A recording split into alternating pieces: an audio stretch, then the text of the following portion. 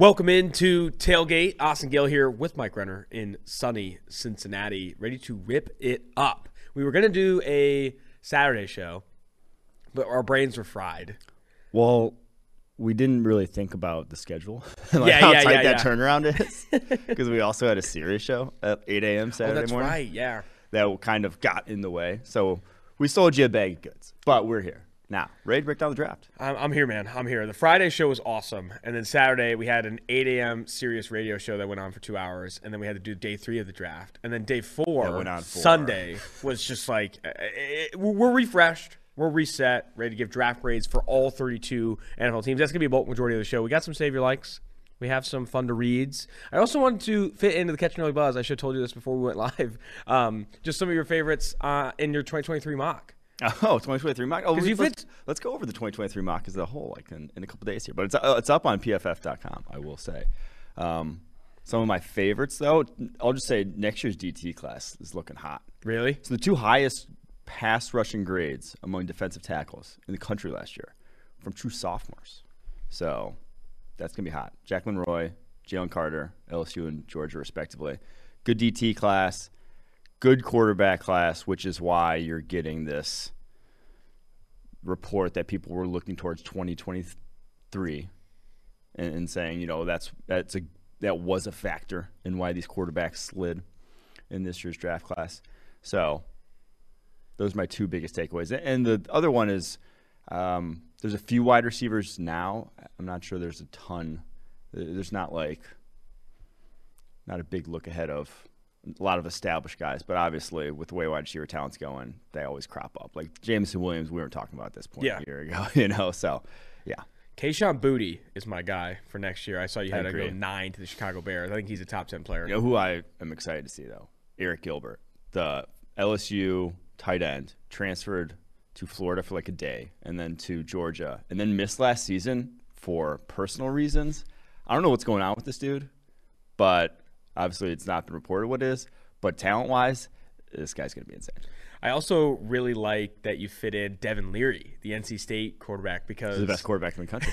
According to his Dave coach. Doran, the head coach at NC State, looked at me in the face and said he's the best quarterback in the country. So I'm excited to see him. We watched him a little bit too. He rips it up. The other thing is, I don't know if this was salt toward Pittsburgh Panthers fans, but you put Jordan Addison in there. Pitt Panthers. Okay. I was like. Okay. Oh, it's Jordan Addison. Yeah, it says Jordan Addison, Pittsburgh, but he transferred to USC. He officially did? Yeah. When? Did you see like yesterday? Oh, wait, no, I thought he was reported. No, dude, buddy, listen to this. Finalized. Listen to this. He goes to USC. He got $2 million in NIL deals and his own South Beach home. Stop. Yes. He has his own house. This is finalized. Finalized, bro. When I was writing it up, it wasn't finalized. No, it's finalized. Lincoln Riley pulled out a bag. I loved who is David Pollack on. It was a show that we were watching yesterday. And he said NIL stands for now it's legal. Because they just like dropped an absolute house on Addison. Quite literally. It's absurd. It's absurd. Now, my thought immediately is Pittsburgh must have not been getting him his due. Because you're not luring Jackson Smith and Jigbo away from Ohio State. You're not luring Kayshon Boutte away from LSU. Unless their NIL deals are subpar. And if Pittsburgh isn't, finding a way to get it done for Addison, USC's like, hey, come to South Beach, we'll get you a home and $2 million. That's insane. Well, that's the thing about recruiting now. It doesn't stop. It doesn't stop when you sign in the dotted line. Oh, my God. I love it. I love it. So the people who are upset about that, right? Is this what the NIL was for? Yeah, it was. This is what the NIL was for. Yeah. So go get the players paid. Let's go get the players paid. And if you can't pay your players, you can't get them deals, then they're going to go to a place they can. Well, I think Justin Ross and his decline, injuries, obviously, and going undrafted and going unsigned for a while, right? Like he wasn't coveted even He's post-draft. still unsigned. He's still unsigned. His whole saga is why NIL should exist. It was why he should have made money off of his talents before his talents got destroyed by the game of football. Yeah. Those are the guys that deserve NIL money. Guy was tweeting through it too. Yeah. I don't know if you saw on Twitter as the draft was progressing. It was an interesting time. But I feel bad for the guy, man. That sucks. That absolutely sucks. All right, let's get these draft grades. Draft grades brought to you by PFF. Ready to rock and roll here. We're going to go alphabetical. Starting with the Arizona Cardinals, who hauled in, I'm not going to go pick by pick here, but in their first top 100 picks, Trey McBride, the tight end from Colorado State. They obviously didn't have a first rounder because they traded it for Marquise Brown. Then they brought in Cameron Thomas of San Diego State in round 3 at pick 87. Their last top 100 pick was Myjai Sanders of Cincinnati. I was not a huge fan of this draft class. One, I did not like and I know I made this clear on day one of the draft show, I did not like the Marquise Brown trade. Now, I also have sat on a fence with that trade because I do think Marquise Brown is going to have a lot more success in Arizona than he did have in Baltimore. The system favors him. You have Kyler Murray there, the connection, etc. Yes. However, I still don't think he was worth a 23 overall pick. I don't think any other team in the NFL is trading a first-round pick for Marquise Brown. Period. I don't. I think that's the only team where you're getting a first-round pick for Marquise Brown. Now, after that, McBride, he was 60th on PFF's board, picked at 55. I soured on Cameron Thomas as the pre-draft process kind of progressed. I worry that such a high percentage of his wins were inside. He has the hamstring injuries, all that stuff. He did test well. 3-cone was impressive. In round 3, though, might as well shoot a little bit. And then Myjai Sanders in Cincinnati at 100. I thought that was a bit early given his pre-draft process, right? Myjai Sanders up and down in weight. You talk to people in the Cincinnati Bearcats coverage, like, yeah, this guy is going to be difficult from a weight perspective to manage in the NFL. You got to stay on him. I didn't love their day 2. I didn't love their day 1. You give them a B- because, yeah, they did add some good players. I like Lacita Smith. I like Marquise Hayes. I like Keontae Ingram. But honestly, I lean C+, B- for the Arizona Cardinals draft. And, again, not impressed with the move Steve Keim's made. Because you even look at the Trey McBride pick, they re-signed Max Williams and Zach Ertz this offseason. So you bring in Trey McBride to a room that you just recently invested in. Is he going to be tight end 2 there? And Max Williams gets – I don't understand. It doesn't make a ton of sense to me, the moves they made. I'm going C+, officially a C+ for this Arizona Cardinals class. Okay, I've actually come around more to the Marquise Brown trade, especially for them. One, you have the inbuilt chemistry between him and Kyler Murray. Like, you know that's not going to sour. Yeah. You know, it's going to work out there. And 2, he was better than anyone you're going to get at 23, or more of a sure thing, more of a guy who's going to impact your roster right now. And we talk about the rookie contract, and this is the last year Kyler Murray's cheap, and then you're going to have to, fifth year option, extend him, whatever. But it's going to bump up a lot more after this year, his cap number. And so you can make plays like this. You can make all-in sort of plays because this is, right or wrong. And if you look at this roster, probably more wrong, but like, lightning in a bottle, the team could win a Super Bowl. I'm not saying they're going to be even close to the favorites. They probably are going to have like 6th best odds in the NFC. But it's going to go even lower than that once you're paying Kyler Murray $40 million a year. So you can make this trade to go kind of an all-in move. And Marquise Brown, obviously a very talented receiver, he's cheap over the next 2 years, relatively. $2 million cap hit this year, $13 million cap hit on the 5th year option next year. Those are below market values compared to what we're seeing across the NFL. So I don't hate that move nearly as much as I did at face value when it first got reported, 23rd overall pick, a first rounder, when, that's similar compensation to what these other guys. I don't think you can look at it just through that lens because of how desperate Arizona is.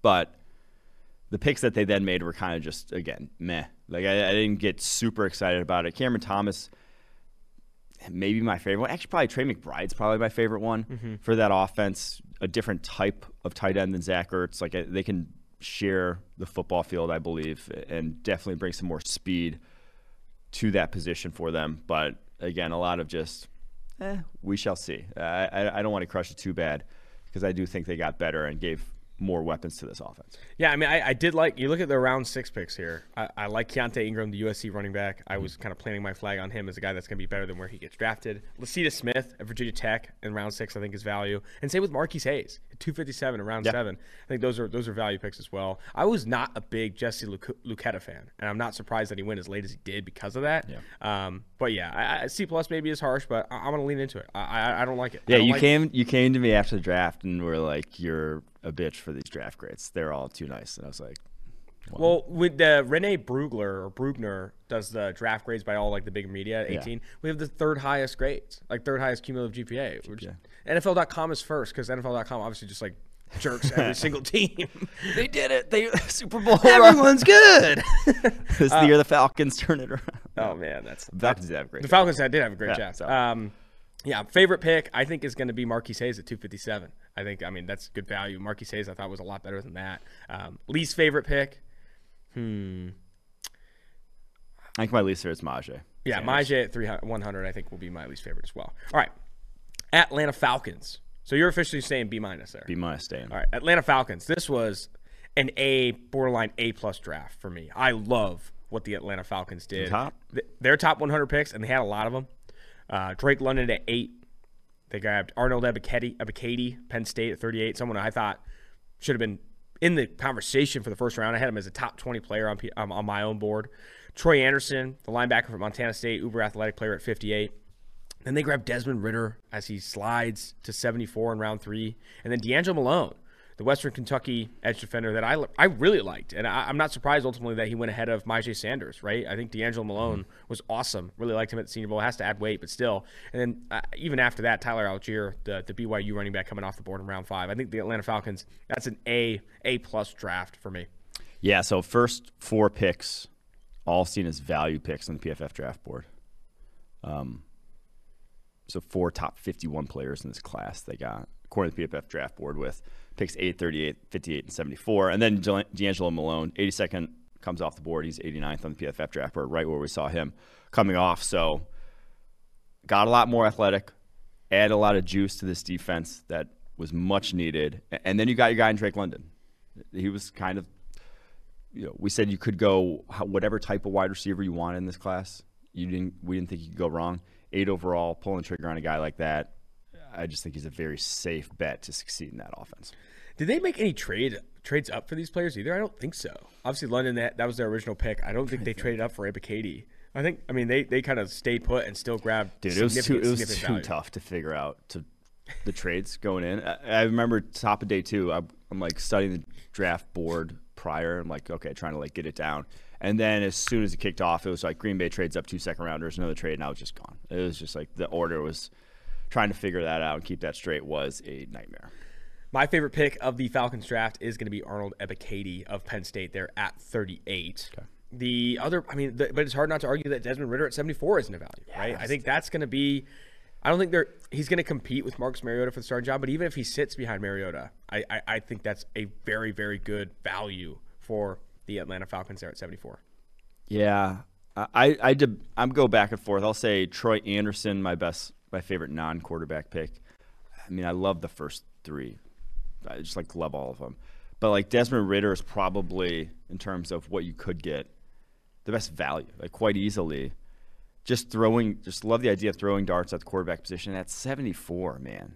It's just at that position in the draft. I think Desmond Ridder's I just compare him to, quarterbacks that have gone higher historically. Like I liked him better than Drew Lock coming out. I liked him better than Jalen Hurts coming out. Like the guys who have gone, a lot of the early second round, mid-second round quarterbacks in recent years, I like Ridder better than those guys. So I would have taken him higher. So getting him in the 3rd is, to me, for a team that desperately needs quarterback, obviously, a fan of that pick as well.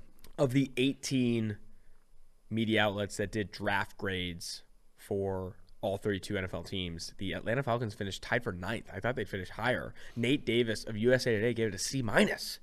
C- for this draft? I'm kind of stunned by that. I think they were. You must hate Drake London, right? Because those other picks are values. I don't know. Wild. Well, not everyone was high on Troy Anderson. Fair.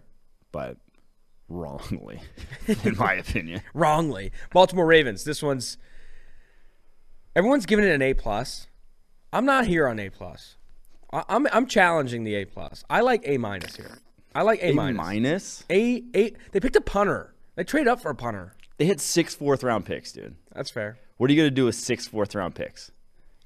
One of them, they picked a player that wasn't even on PFF's board. Okay, Marion Williams of Houston. Yeah. 141. not even on our board. They did that last year in the 3rd, so at least they waited to the 4th. This time. Punter and then taking someone completely off our board in the 4th. I don't know how that's an A+. A is probably more fair because I love what they did, obviously, in the first 110. Kyle Hamilton at 14. Tyler Linderbaum at 25. David Ajabo at 45. Travis Jones at 76 is one of my favorite picks of the entire draft. And then Daniel Faalele at 110, perfect for what they want to do on offense. Yeah. Then even Jalen Armour-Davis at 119. I liked all those picks. Maybe A- is too harsh, but picking a punter, first punter off the board, Jordan Stout, and then Demarion Williams at 141, the Houston cornerback who wasn't even on PFF's board. It's just hard to give it an A+, right? I'll settle at A, so I'm not an asshole here, but I think A+ is rich. The draft is 2 days long, and then day 3 is literally only about, like, if a guy makes shit picking day 3, whatever. I think the draft is 4 rounds long. I don't think it's 2 days long. I think round 4 you can still pick up value. I think round 4 there's some studs. I'll say 125 picks long. So I'll say 140 picks long. Okay. But Demarion Williams doesn't count that stuff. You win A+, obviously. Speak to it. Yeah. I mean, my favorite pick, I'm going to go Travis Jones as my favorite pick. Even though Ojabo has the potential to be my favorite pick. It's just the Achilles obviously holding that one back. But Travis Jones at 76, man. That's past where Devon Hamilton got drafted. Yeah. He's a better prospect than Devon Hamilton, the Ohio State defensive tackle. Like, and he goes from UConn, where, not to shit too much on UConn, but, like, I'm guessing he didn't get the best in terms of physical and, sort of not a coaching hotbed. Technical development at UConn to Baltimore. Like, I'm floored that even an athlete like he is lasted that long, let alone his tape being as good as it was. So there were also multiple trade downs, right, from Baltimore that helped them pick up a lot of these picks, right? They trade down from, I think, 20. Where were they? Traded down to no, they were the Marquise Brown trade. That's right. So they didn't trade down for the first one, but then they were 23, flip with Buffalo, got Linderbaum at 25. They were on the side that was obviously the value side of the Marquise Brown trade. I can't give them an A- factoring in the Marquise Brown trade. You have to bump it up. Yeah, I think that's why it's got to be an A. It's an A at minimum with the Marquise Brown trade, which obviously I called like excellent business for the Baltimore Ravens to trade him for a first-round pick to a team that would give you a first-round pick, and keeping it under wraps for as long as they did. Apparently, after his second season, he was talking about potentially wanting to get traded. Then after his third season, he's like, "No, I really want to get traded." You get him to the Arizona Cardinals with Kyler Murray. You get the 23rd overall pick. You trade down when Buffalo comes up for Kyrie Elam, and you still get Tyler Linderbaum, the consensus best center, the consensus best safety. You get David Ajabo, who arguably could be a first-round talent if he didn't tear his Achilles at his pro day. Travis Jones, who went after Fedarian Mathis, which is still absolutely insane. We'll get to the Washington Commanders draft. This was a slam dunk. You're right. This was a slam dunk. And I like the Daniel Faalele pick. Jordan Stout, I don't want to poop on the Jordan Stout pick because you pick a punter in the 4th, whatever. Jordan Stout lit punter. Was a fantastic punter at Penn State. And people who were betting Matt Araiza, San Diego State, which I know, I'm an alum. I was a big Araiza guy. People who were betting him, though, minus 400 to be the first punter off the board were high. Jordan Stout had 36 punts in between the 30s. So you're ruling out punts that are deep in their own end. 83% were down inside the 20. 53% down inside the 10. He was the best. Coffin corner. Well, just red zone punter. Red zone punter. Yeah. Touchback only on 6% of those punts, Mike. You compare that to Araiza, 29% of Araiza's punts were touchbacks in that area. Lets it loose. No control. No control. He's Matt like Araiza. It's like drafting Tiger Woods. No, wait. Who's a good short game player? Steve Stricker versus a long drive. I don't know any golfer outside of Tiger right. Woods. Stricker, I hardly know her, And the Ravens also picked up Tyler Beatty out of Missouri in round 7. Or round 6, 196. I like Beatty. Beatty in round 6? Let's go. I'm going A. I'm not going A+ because of the punter and the Demarion Williams pick. But the Marquise Brown, all that stuff was fantastic. Everyone and their mother. You know what I was saying? Save your likes. Everyone who tweets about the Ravens draft. Because they just picked everyone's, they just went down they literally went down the consensus board. And they are the exact, draft grades, all draft grades are, I've come to this realization, all draft grades is teams not shitting the bed.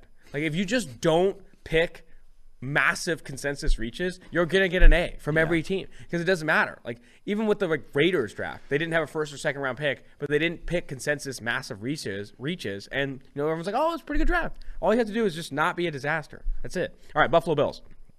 They trade up from 25 to 23. They grab Kyrie Elam. That video that's gone viral is incredible. It's exactly why I do the interviews. where he shows that notebook of all the notes he takes after. That was awesome. I didn't He's a take super any cool notes guy. in college.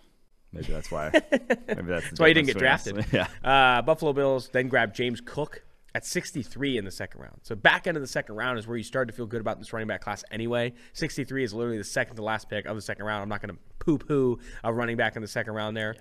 Terrell Bernard, Baylor linebacker at 89, and after that, those are the only 3 top 100 picks, but they got Matt Araiza. They got Khalil Shakir, who I know a lot of people like. Luke Tenuta in round 6, I think is worth it. This was a really good draft by the Buffalo Bills as well. I was a huge fan of it. Yeah, I like this draft.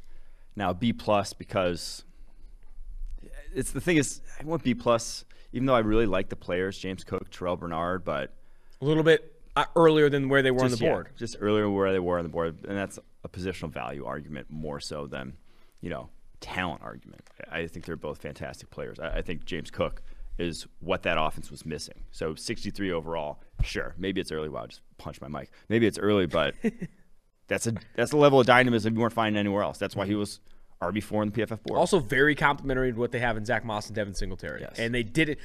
I'm leaning Exactly. B+ too. Part of me is leaning it because they didn't go running back in the first. They went Kyrie Elam, who I think is a fantastic cornerback. And trading up just a couple spots to go get him, I don't think they gave up much. I think it was an outside top 100 pick. I think it was a phenomenal draft for the Buffalo Bills. I like B+ as well. Yeah. Carolina Panthers. Or what was your favorite pick? I think Elam was mine. Let's see.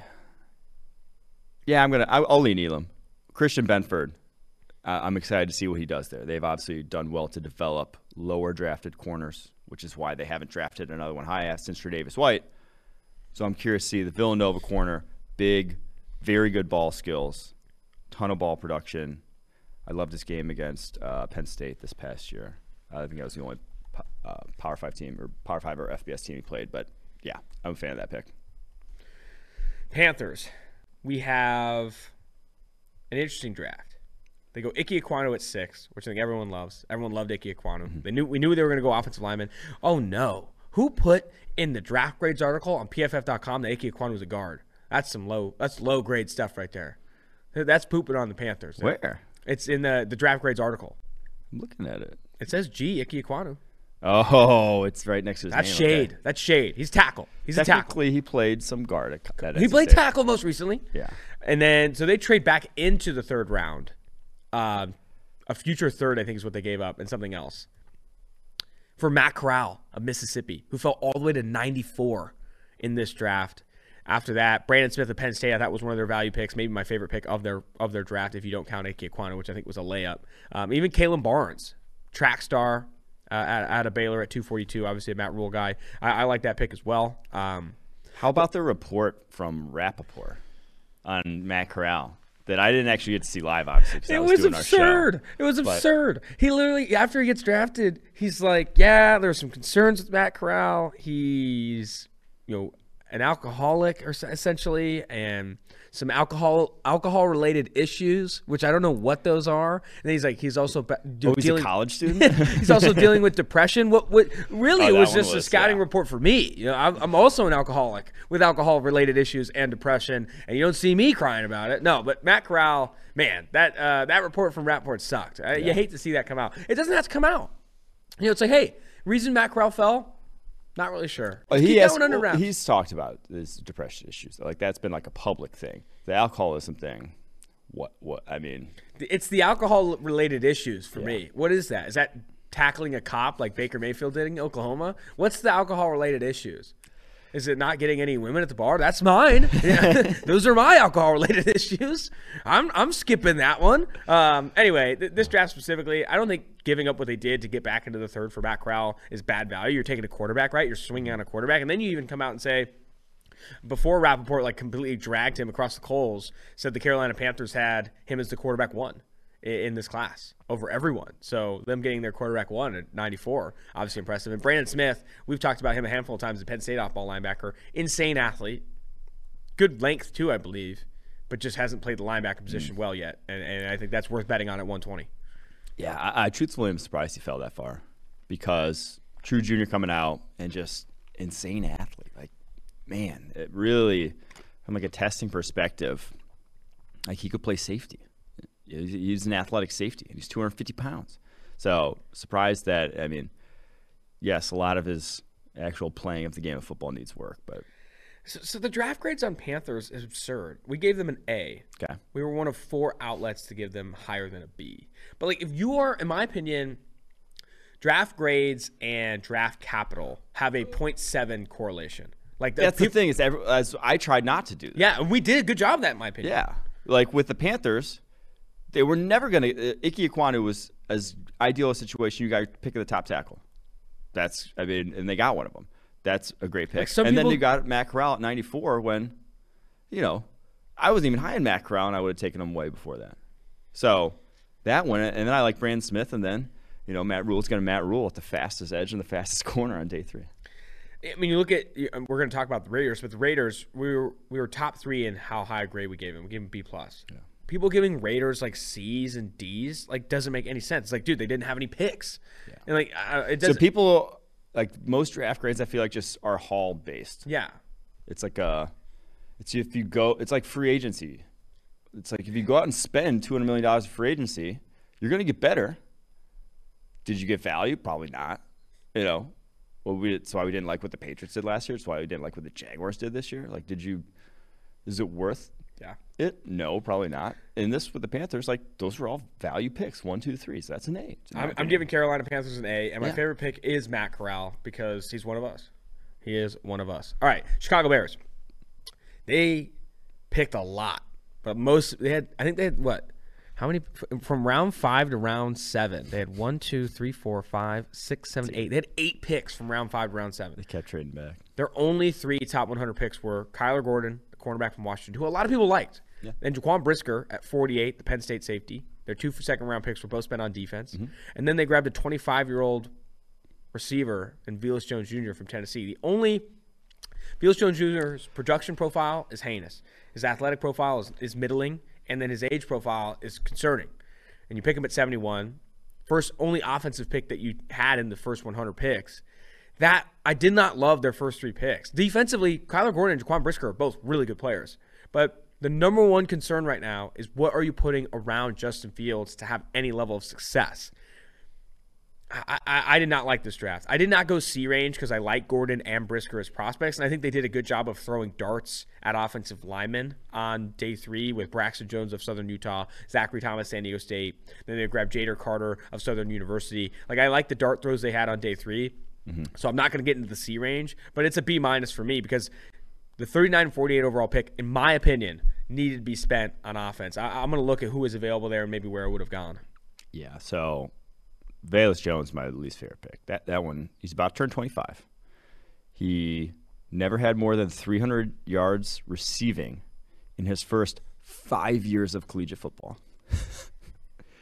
He ran a 4.31, yes, but then he had a 4.51 short shuttle and a 7.32 3-cone, which are awful numbers for a wide receiver coming out, like bottom 10 percentile. And they drafted him 71st overall, man. That's a premium pick. So that's like all you did for Justin Fields. That was your only addition for Justin Fields. Now, like Gordon, like Brisker. Brisker's going to be my favorite pick there. I think he's perfect for what they want to do defensively. You got your defensive leader, Dominique Robinson, the 5th. I think he might actually make an impact. I mean, he could be their next Travis Gibson. And I like the Braxton Jones pick, but he's probably not starting for you right away. If anyone's going to start for you right away in this day 3, it's probably Zachary Thomas at guard, the San Diego State tackle. So like their day 3, but man, they are hanging Justin Fields out to dry. Straight up. He's got the worst situation of any of the year 2 quarterbacks. Easily. Maybe of any quarterback in the NFL in terms of just the surrounding talent, because you have, sure, their offensive line could be good, but you're banking on a lot of guys to take a big step forward in year 2. Year 3, whatever, young guys on that roster. Now, they could go out and sign, I hope they do, go out and sign some offensive line help because there is still some available. But my Lord, at the moment as it stands, it's bad. And right now, the Bears over-under on the season is 7, and I'm smearing the under. Like, I do not think they're winning 7 games next year. I don't. Like, not because Justin Fields isn't good, not because anything outside of just like this supporting cast is heinous. Equanimeous St. Brown, Byron Pringle, Darnell Mooney, and Velus Jones Jr. are your top 4 receivers. And then you have David Moore, Daz Newsome, Isaiah Coulter in the mix, but like that's not good. Like that's, and then you go to the offensive line. Tevin Jenkins, year 2, but needs to stay healthy. You have Patrick Lucas at center, Dakota Dozier at right guard, Larry Borum at right tackle. I don't like the offensive line. Defensively, you've done a lot in the secondary, and I think they've built well there. Tavon Young in the slot is great. They still have Eddie Jackson, Jalen Johnson. Then you bring in Brisker and Kyler Gordon. Defense is going to be solid. You lose Khalil Mack, though. Still have Robert Griffin. I don't know. I'm concerned with what the Bears have done offensively to support Justin Fields. Didn't do a lot in free agency in the offensive line, and then they didn't do a lot in the draft. That has to be concerning. I'm smashing the under for the Chicago Bears there at 7. All right. And what I would have done instead of Gordon, Brisker, Velus Jones, I probably would have gone John Mechie, Bernard Ryman, and then maybe even take another offensive lineman like Luke Gedeke or something. Like just I would have spent more on offense. Yeah, at 71, they could have drafted like Bernard Raymond. Maybe he's off their board, but like they could have gone different routes. They could have gone Jalen Tolbert instead of Velus Jones. If they didn't want to go like Calvin Austin or something, they wanted to go big instead. Cincinnati Bengals. We gave them a B-plus draft. At 31, Daxton Hill, safety from Michigan. You have a take that he might play outside corner there. Then at 60, Cam Taylor-Britt, super athletic cornerback out of Nebraska. At 95, Zachary Carter, probably my least favorite pick of those top 100. Yeah, Did not like Zachary Carter. That was weird. Did like, however, the Cordell Volson pick, North Dakota State offensive lineman at 136, and then Tyson Anderson of Toledo at 166. He was one of my favorite day 3 guys. He's a pretty athletic, explosive safety coming out of Toledo. And then their 252 was Jeffrey Gunter. We just met her, Coastal Carolina. I like their draft. I wouldn't give it an A per se. I think Daxton Hill was right where we would have picked him, but Cam Taylor-Britt maybe not. And then I did not like the Zachary Carter pick. Yeah, the Zachary Carter pick, probably my least favorite. I mean, quite easily my least favorite. He's just a tweener with low-end athleticism for whatever position you want to profile him to. The other two, though, the top 2 picks I loved, just in terms of team-building strategy. They are creating a deep, flexible secondary. They have versatility. They can match up with now the Browns in their division, the Chiefs in the playoffs, the Bills in the playoffs, Chargers in the playoffs. They have answers for whatever because of how many guys they have in that secondary right now. So love that. Now they didn't get great, board value. 31 Daxton Hill was 37th on our board. Cam Taylor at 60 was 65th on our board. So that's not like getting surplus value, but you don't always have to. We're still saying those are damn good players, football players that they're getting at both of those at positions that are going to impact football game heavily. So I am a big fan of what the Bengals did just outside the Zachary Carter pick. That one was weird. They just felt like they were like, oh, we needed 3 tech. We lost Ogunjobi. Let's get a 3 tech, even if Carter's not really like your ideal 3 tech. Favorite pick, Daxton Hill. Least favorite pick, Zachary Carter. I give them officially a B-plus, Cincinnati Bengals. I say Cam Taylor-Britt's my favorite. Oh.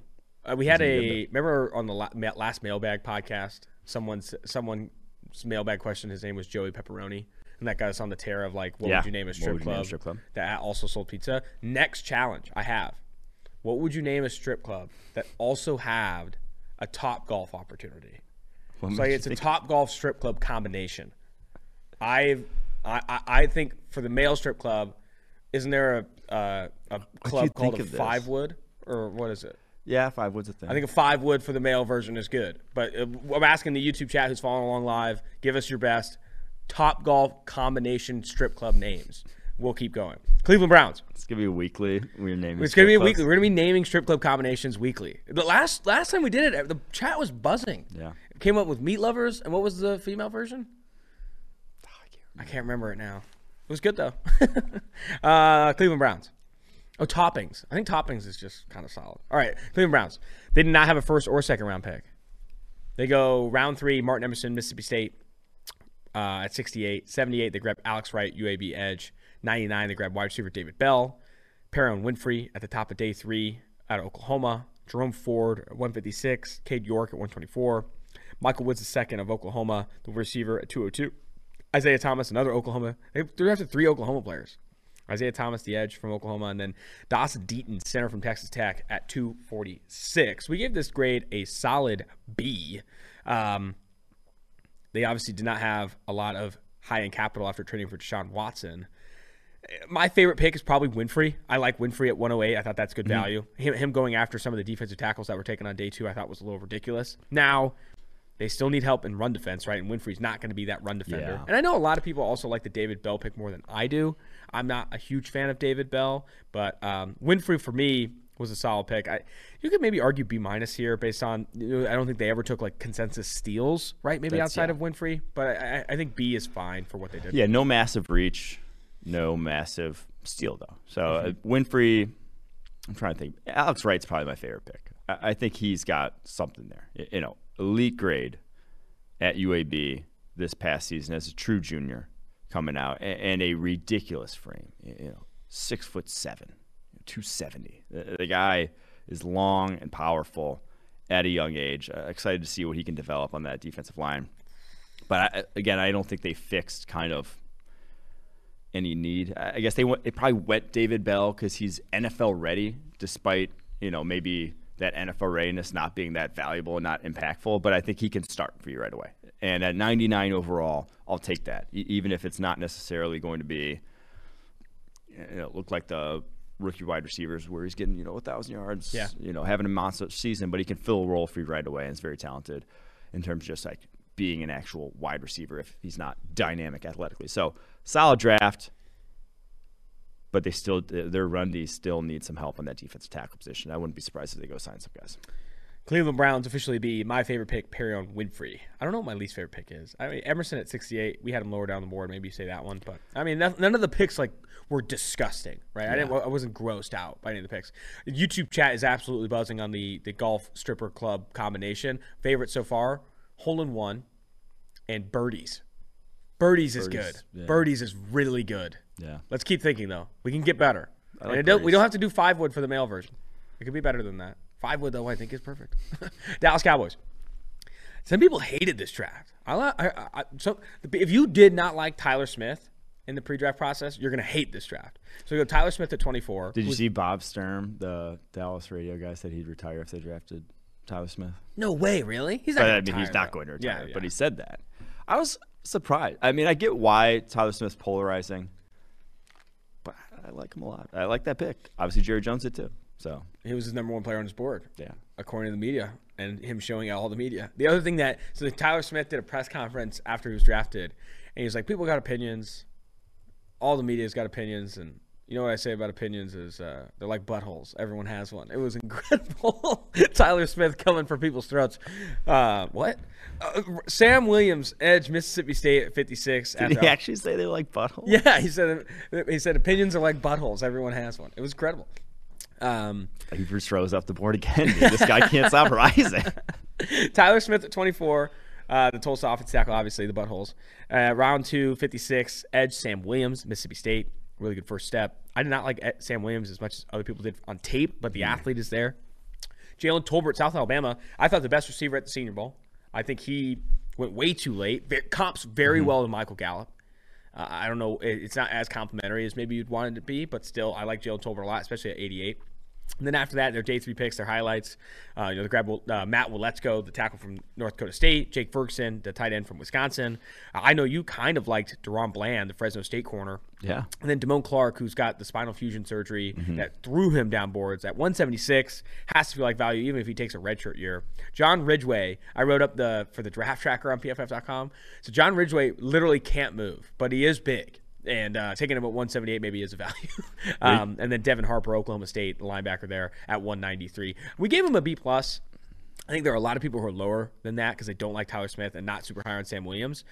I'm fine if you want to give this a lower grade, though. I mean, Tyler Smith is a not necessarily a project offensive tackle, but he does need to get a lot better in the NFL. He's a young player. I think B to B+ is the right range. Fun fact about Ridgeway. He's probably, I think, from looking through, grew up the closest to me of any of these prospects in this draft. That's a great fact. Bloomington's from like 15 minutes away from where I grew up. So there you have it with him. ISU guy, transferred to Arkansas. But their 5th round I love. They had the best 5th round of any team in the NFL. I'm saying it right now. Dallas Cowboys, best 5th round of any team in the NFL. Quote graphic. Love. Matt Waletzko. This guy's you don't see guys as big as he is move as well as he does every day. He was the most athletic day 3 tackle, or the best athlete at the position drafted on day 3. That's like from a tools perspective. Now, playing game football, another thing right now. But he's a developmental guy. Deron Bland, I think, can actually like play a role. Like he's going to jump Nahshon Wright tomorrow on their depth chart. Damn. Not saying a lot though. But probably my least favorite is probably Sam Williams. Yeah. 56 was rich for me, but he's like a one-trick speed rusher guy, which you want it. You want that to replace Randy Gregory, by all means. He was that guy in this draft. So I don't even hate that too much. I like this draft. Jalen Tolbert's probably my favorite pick. That was a monster steal. He's gonna be so good there. He's just gonna be so good there. And there's high expectations for this Cowboys team. 10.5 is where their win total currently sits. So the favorite to win their own division at -110. Dak Prescott obviously has to be a lot better than he was towards the back half of last season. And even though they lost a lot, right? Randy Gregory, Lael Collins, Amari Cooper, Cedric Wilson, they're going to need to there's still high expectations for this team. So this draft class, what's interesting is like Sam Williams, I think, still needs to develop. Tyler Smith still needs to develop. I think Tolbert can start right away. Yeah. And you like Bland and whatever. But to get Smith and Williams at the top, and I like Tyler Smith, I don't think it's going to happen. Tyler Smith is not going to be the highest grade rookie offensive lineman next year. No way. It's just not going to happen. No, he is a project. That's for sure. All right, next is the Denver Broncos. Oh, a couple other strip club names as they've come through. Chip and Tails. Okay. That's not terrible. Yeah. Swingers. That's solid. Swingers. I like Swingers. It'd probably be a female-male strip club. A little combination piece. I didn't see anything else. John Daly's strip club, that's ass. That's terrible. That's not creative. Come on. The tailgaters need to be better than that. Denver Broncos. No first-round pick. They obviously traded for Russell Wilson. Round 2, they grabbed Nick Bonito. The last pick of round 2. I like Bonito a lot. When we talked about him on this podcast, he's designated pass rusher right away. Is he going to play run defense at how light he is? Probably not. But he could be. Some teams want him at off-ball linebacker. Maybe he does some of that for Denver. I like that for a lot for Bonito. Greg Dulcich, UCLA tight end at 80. Those were their 2 only top 100 picks. They had a lot on day 3 though. Damari Mathis, cornerback from Pittsburgh. Mm-hmm. They grabbed Luke Wattenberg, Washington, who's got crazy long arms for an interior offensive lineman. I liked their draft. I think Bonito and Dulcich for the picks that they had. And then you factor in also trading for Russell Wilson. I think this is a solid B+ draft. My favorite pick probably is the Bonito pick at 64. Yeah, I like the Bonito pick at 64 for sure. And I think Ioma Wazirike, Iowa State DT, and Matt Henningsen, I think are perfect for that defense. You got 2 good 2-gapping run defenders that, that's where we say draft 2-gapping run defenders. Don't draft them with top 50 picks like Damari Mathis. You can get guys who are comparable in that skill set. And now maybe are they going to be pass rushers? Probably not. But they're comparable in that skill set, and that's late in the draft. And they can actually make an impact for your team. So I like those 2 picks. Really like Bonito. Seth hammered home the does Russell Wilson use tight ends? Probably enough to justify a pick. Probably not. But Greg Dulcich is a damn good tight end. He was quite clearly tight end 2 for me in this class. So not arguing with that. Solid draft. B+. B+. I'm with you. Favorite pick, Nick Bonito. Least favorite pick. I don't know. I mean, wasn't super high on Turner Yell coming out, but I mean, 152. You're just throwing darts. I don't know if I have a least favorite pick. I don't have a least favorite pick. Detroit Lions. The YouTube chat has been clamoring for the Detroit Lions. Let's go. Going alphabetical. We're going in. Too. It's an A+ draft. A+ draft. It's easy A+ draft for the Detroit Lions. They grab Aiden Hutchinson, the number 1 overall player on PFS Draft Board, also a podcast co-host of mine. Go check out Hutch wherever you get your podcast. You did a podcast with him? I did. I think so. It's 4 episodes. It's pretty fucking heat. That's the other thing. I swore a storm on the Kyler Murray or on the Cardinals trading Marquise Brown on the last. I got St. Jude's is getting a nice $100 cash from me after this podcast. Aiden Hutchinson, fun fact, doesn't follow you on Twitter. He does not follow me on Twitter. Aiden, what the hell, dude? You're ruining my cred. Aiden Hutchinson doesn't follow me on Twitter. His mom follows me on IG though. Wide receiver Jameson Williams of Alabama. They trade up from 32 to 12 and did not give up a lot. They did not give up a lot. I've hammered this point home, but they did not give up a lot to trade up from 32 to 12. They did not. Only the 34th overall pick, and they trade up from 32 to 12 and 66 to 46. That I thought was good business, especially when you consider how unique Jameson Williams' talent is. And we've been on this conversation around wide receivers are more valuable, wide receivers are more valuable. movement skills like Jamison Williams is what's valuable. And he has good size. I know the 178 pounds is not real. Like he played last year, he said at 190, 195. Like if that's what he plays at, 195 with that speed, that's money. Trading up to 12 is great. We love Josh Paschal coming out of Kentucky at 46. I think that's a value. Kirby Joseph, we also really like. Great ball skills, great length for the safety position. And I even liked some of their late day 3 picks. James Mitchell, Virginia Tech. Malcolm Rodriguez, Oklahoma State. Chase Lucas, cornerback, Arizona State. Like this was a really, really good draft for the Detroit Lions. They, in my opinion, are on the rise. I don't think they're deep postseason contenders next year. I don't think they're going to be Super Bowl competitive next year. But I think they're a year out if they can hit home at the quarterback position in a 2023 draft where there is a lot of quarterback talent. This Detroit Lions team, when you factor into what they have that no losing team has right now at all, is buy-in into their head coach and into their culture. And that is going to show up when they actually have the talent, and I think they're finally adding it. This is a franchise-defining draft, in my opinion. This is going to quite literally turn around the franchise. And just like looking at this with Aiden, with Jamison Williams, and then even Josh Paschal at 46, like the impact those guys could make.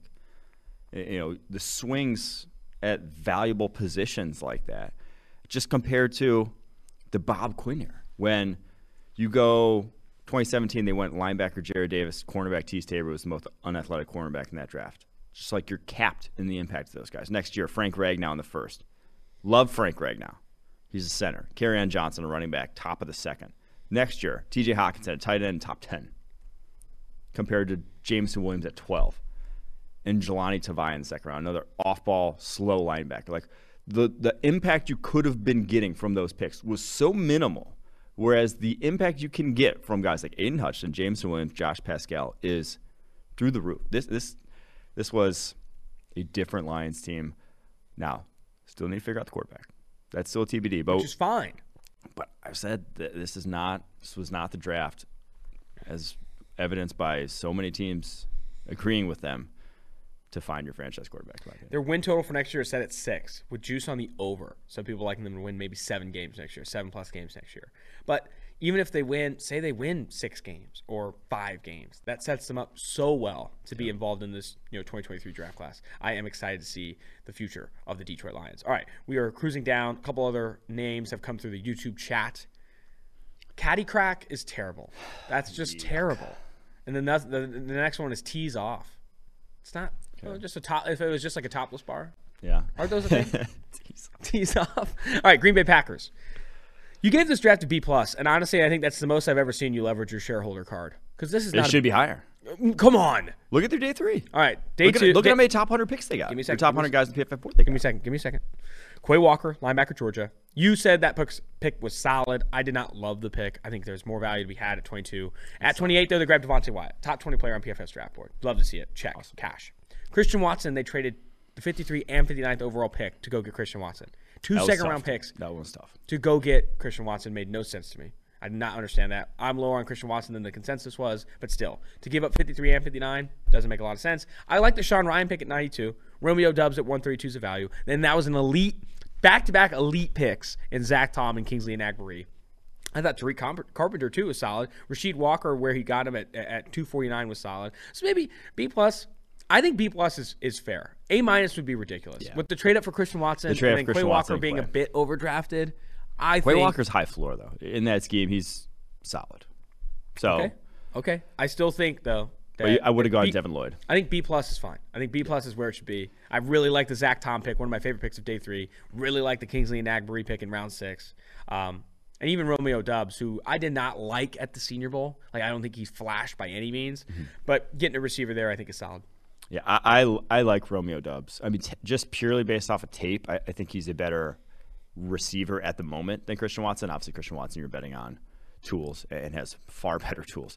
But I do think his tape at Nevada was just better at the little things of playing the wide receiver position than Christian Watson at the moment. Now, again, you're not drafting for at the moment. So, fan of that pick. The Zach Tom one is electric. I think he's going to be your swing tackle to tackle replacement for, when whoever does, if they can't re-sign Elkin Jenkins, if David Bakhtiari doesn't come back healthy, that's that guy. I think Kingsley Enagbare gets to learn from Preston Smith, who they're like nearly identical from a build perspective. Take, yeah. They are like, that's the same guy. in terms of skill set. So love all those picks. My favorite one, though, has to be Devontae Wyatt. That's a guy, talent-wise. Obviously, we talked about why he fell, but like talent-wise is a much better prospect than that in this draft and could hit the ground running at the NFL level. So they got a lot better defensively. This is a damn good defense now. Yeah. You know?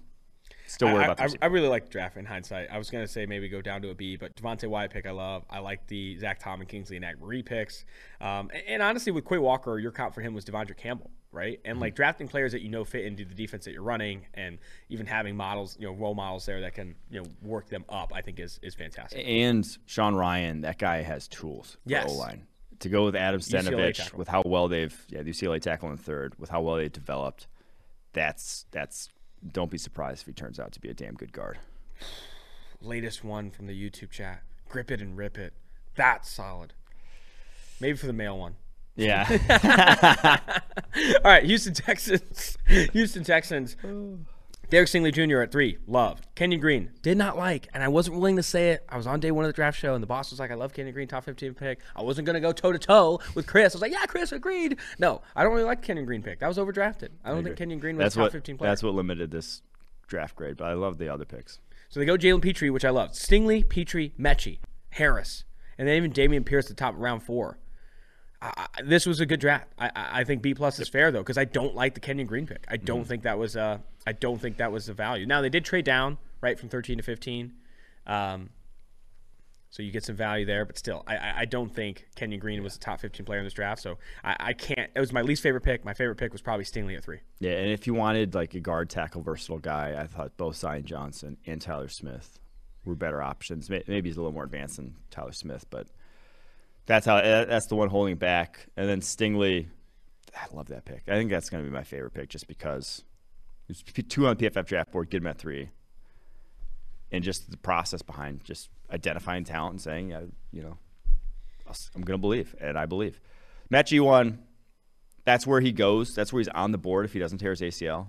So if you have inside intel, that's like, obviously they do in terms of his injury and rehab, sure, by all means. That's fine. Yeah, even I don't even hate the Christian Harris pick at 75. I thought he was going to go higher than that, so fine with that there. B+ officially for me for the Houston Texans. Like I said, Stingley, Petrie, love those selections, and Mechie and Harris where they got him I think was fine. Kenyon Green just slightly overdrafted, and not even to the point where like, oh my God, Kenyon Green. It's not like Cole Strange levels of reach here. Like he was a consensus top 35 player. Right? I mean, he might have even been top 32 on the consensus board. Yeah. So not an aggressive reach. I'm just not a huge fan of it. So I can't be overconfident in my own evaluation of Green. You still have to respect where the Houston Texans got him. I think B+ is a good piece for them. Indianapolis Colts, I think arguably could be lower. Really? Because the first line of the draft grades article, the Colts trade away their first-round pick as part of the Carson Wentz trade last year. True. Yeah, you didn't have a first-round pick this year, because you shit the bed and traded for Carson Wentz. That needs to be factored in here. That does. That needs to be factored in. I would go down to – it's a B+ on the article. I like Alec Pierce. I think Jelani Woods at 73 is great. Bernard Ryman was one of the elite grades we gave on day 2. Nick Cross, phenomenal at 96. Curtis Brooks at 216. The defense tackle from Cincinnati. Love all those. But you did not have a first-round pick this year because you bet on a player that stinks. I think you could go B. I'm going to go from B+ to B. I'm staying B because Carson Wentz needs to wear some of this. So here, look at it this way: that they then traded away Wentz for one of those thirds, and it was Bernard Raymond was the third. So that's Bernard what keeps Raymond him as from a going to the first. C. Bernard Raymond as a first, you would have said that's cool. We would like that pick. So I'm going B. I'm still going B. B+ is too rich. Ballard needs to wake up here. Yeah. If we just keep giving Ballard this confidence, he's going to he's going to slip up sometimes. I think B is fine for the Colts. Yeah, I like Raymond's obviously my favorite pick. My least favorite is going to be Alec Pierce. He's such a one-trick guy. I just don't see him ever becoming more than pure go balls. And not a lot of guys can get by at just that in the NFL. I don't know. I just think he's a limited receiver. And that pick 53 was their first pick. It's a pretty premium pick. So that's the only one. Now he could prove me wrong. It could be a monster, but I just lower on him. Favorite pick, Bernard Ryman at 77, obviously. I also really like the Nick Cross pick at 96. He still has to learn the safety position, but man can fly, and I think that's solid enough, right? And Curtis Brooks, too, at 216. Brooks is a great pick. Staying at B, though. Staying at B. Chris Ballard got to be better. Jacksonville Jaguars, or update on the par 69 and the sand trap.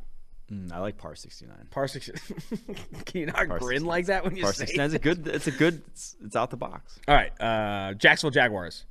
We're not going to like this draft. They drafted our 12th ranked player on our board at 1, right? And Trayvon Walker, we've talked about 1,000 times, right? We don't have to freaking beat it in. We did not think Trayvon Walker was better than Aiden Hutchinson. We did not think Trayvon Walker was better than Kayvon Thibodeau, right? Trayvon Walker was the number 1 overall. It's going to be very difficult to come away with this draft in the B range. Devin Lloyd, too. They trade back up into the first round to go get Devin Lloyd, who is a great player. PFF's LB1, but still a low-value position. Then they grabbed Luke Fortner at 65, who we did not even have over his teammate Darian Kennard. He's a center, low-value position. Then they draft another linebacker, Chad Muma, at 70. Low-value position, probably where we take him off the board. But when you think about it from a process standpoint, you make Foye Oluokun a top five paid linebacker. Mm-hmm. You trade up into the first round, back into the first round for Devin Lloyd. And then you grab Chad Muma in the 70. That's just, you don't even play that many linebackers. Yeah, honestly, I went C+. I think I should have gone lower. I think solid Just because C. they had I did not such like the Snoop Connor pick. I didn't like the Gregory Jr. pick. They came in with so much draft capital and such premium spots to get talent, and they got one pick I like. And which one was the one? Devin Lloyd. And even then you're trading up for it though. What was the trade officially? And just from a process standpoint, the rest was rough. Like the Chad Muma pick just makes no sense. I just don't get it. You can't play 3 linebackers in today's NFL. You just don't. It's not. It's we talk about certain position. Defensive line guys will see the field in rotations. Linebacker, cornerbacks, drafting backups. Those guys will see the field nickel dime at like high leverage situations. Chad Muma, if he's seeing the field, it's not high leverage situations. It is against first down, against heavy packages. That's going to be probably it. That's just not a role. So like that, using a top 70 pick and nothing against Chad Muma and talent. That's where I would have drafted him. But damn, like there were just a lot better players on the board. They were just a lot more impactful to that roster on the board when they were drafting there.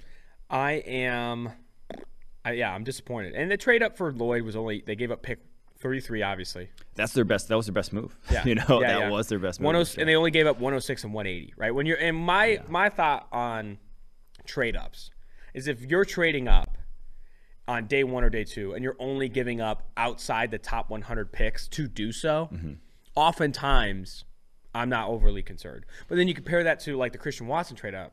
Like they traded 2 top 60 picks to go up and get Christian Watson.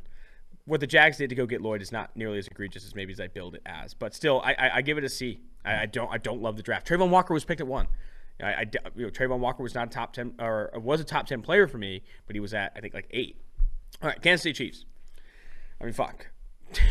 This draft was insane. They literally drafted off the draft guide. They might have had the PDF. Kansas City Chiefs are PFF Elite subscribers.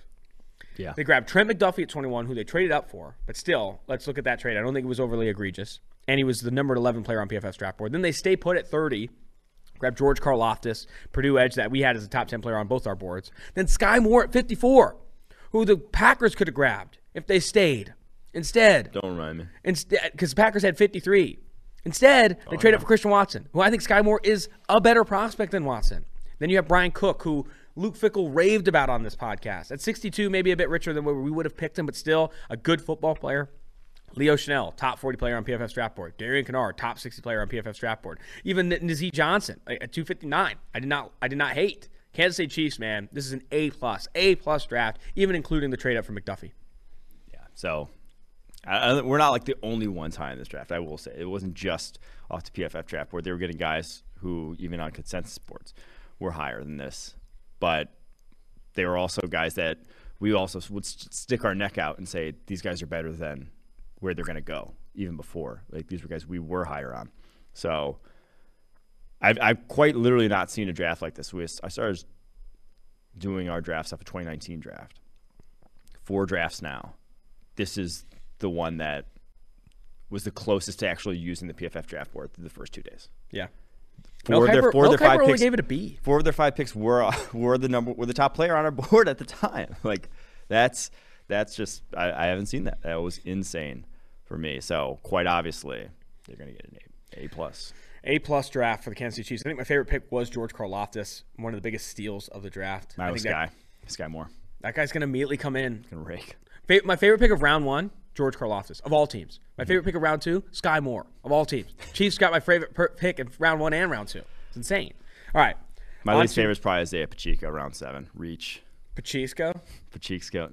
No, there's no least favorite pick. It was what a draft. Skins game? Someone said skins game? Yeah. What the hell is skins? It's a golf term for like winning a hole. That's actually a very good one. That's a good deep cut. Worm burner? I don't know some of these. I don't play golf. Oh, dude, they're coming with it today. These are very I good. think this is a good segment. I don't even know if it's technically a segment, but I think the people enjoy it. All right, Las Vegas Raiders. I was ready to give this an A-, honestly, until the Zamir White pick. I didn't really like the Zamir White pick. I like the Zamir White pick. So they trade down from 86 to 90 to grab Dylan Parham, who I think is going to start for them right away. And you get a starter at 90. I think that's impressive. Zamir White, when you already have Josh Jacobs and you're paying Kenyon Drake as one of like a top 15 paid running backs, grab him at 122. I did not love it. But then after that, trenches, baby. Neil Farrell Jr., loved it. Comp for him in the guide is Jonathan Hankins, love that. Matthew Butler, I think, is a value at 175. Thayer Mumford, who did get roasted by Aiden Hutchinson in that game. You kick him into guard, I think he's going to have more success in the NFL. And then Britton Brown, you take it or leave it. Another running back doesn't make a ton of sense. That running back room is loaded. I thought he just played guard in that game. I don't remember him getting roasted. No, Thayer Munford got kicked out to guard for tackle, and that's the play where Aiden Hutchinson said, "Bring it, bitch," and blasted him. I thought that was Petit Frere. I'm going to double check, but I thought that was him. Petit. Dylan Parham, though, so they didn't have a lot of capital, obviously. Trade the first, second way for Devontae Adams, but Parham knocked that one out the park. He starts day one, probably left guard. And I even like the Zamir White pick. He's a different kind of back than Josh Jacobs. Much more of a no-nonsense runner and has a little more explosiveness, a little faster than Josh Jacobs too. So fits more of what the Patriots, Josh McDaniels, schematically, what they do is at the running back position. So, and it was pick 122. So not even gonna hate that. B+ draft. And it was Thayer Mumford. So screw you. Oh, it was? Yeah. So I did a podcast with Aiden Hutchinson, so I might know these things, but I'm looking it up, and he was asked if Hutchinson was the toughest thing he faced. And he said, not really. My toughest matchup was in practice. Talk about cope. Guy got legitimately he faced, what's his face? The Bosa's, Chase Young. Yeah, Chase Young. But still, he got burnt by the Hutch. I give this class a B+ for the Raids. I didn't like this. I don't like the Zamir White pick as much as other people do. It doesn't make sense with how deep that running back room already is, and then they grab Britton Brown as well. What Dave Ziegler and Josh McDaniels pretty much said over the last 5 days is this roster's ass. They didn't pick up any of the fifth-year options on the first-round picks from 2019, Cleveland Farrell, Josh Jacobs, and Jonathan Abram. And then they said, hey, yeah, we have Josh Jacobs and Kenyon Drake, but we're going to go running backs here. We're going to go get Zamir White and Britton Brown. They don't like the defensive tackle group. They grab Neil Farrell, Matthew Butler. And they don't like the interior offensive line. They grab Thayer Munford and Dylan Parham. Now, do they desperately need help in the secondary? I think outside cornerback specifically, yeah. Casey Hayward gone. But I really like this Raiders draft. It's a breath of fresh air, I'll tell you that. And sometimes that's just because they don't have a first-round pick, or a second-round pick in this case. I do love the people because we get noted as Raiders haters when I literally I couldn't care less about hating your NFL team. What Raiders haters? Besides the Bears. How's this? Raiders shirt today. Exactly. It's Raiders shirt. I'm from Oakland. I was a Raiders fan. I was there at the game for Jamarcus Russell's first completed pass. I was there when we were screaming, Russell, trying to get him in the game because he had that cap. We thought he was going to be the Messiah. He obviously wasn't. But we were not wrong about the last 3 Raiders drafts. We were not wrong about the last 3 Raiders draft classes. We weren't. All right. And you have to include Devontae Adams in the grade. Mm-hmm. Trading for Devontae Adams objectively makes this team better. Now, are they going to finish 4th in division? Sure. Sure. I think they're over under set at 8. There's a good chance. 8 wins, I think, next year, or 8.5. And I'd probably bet the under. It's a tough-ass division.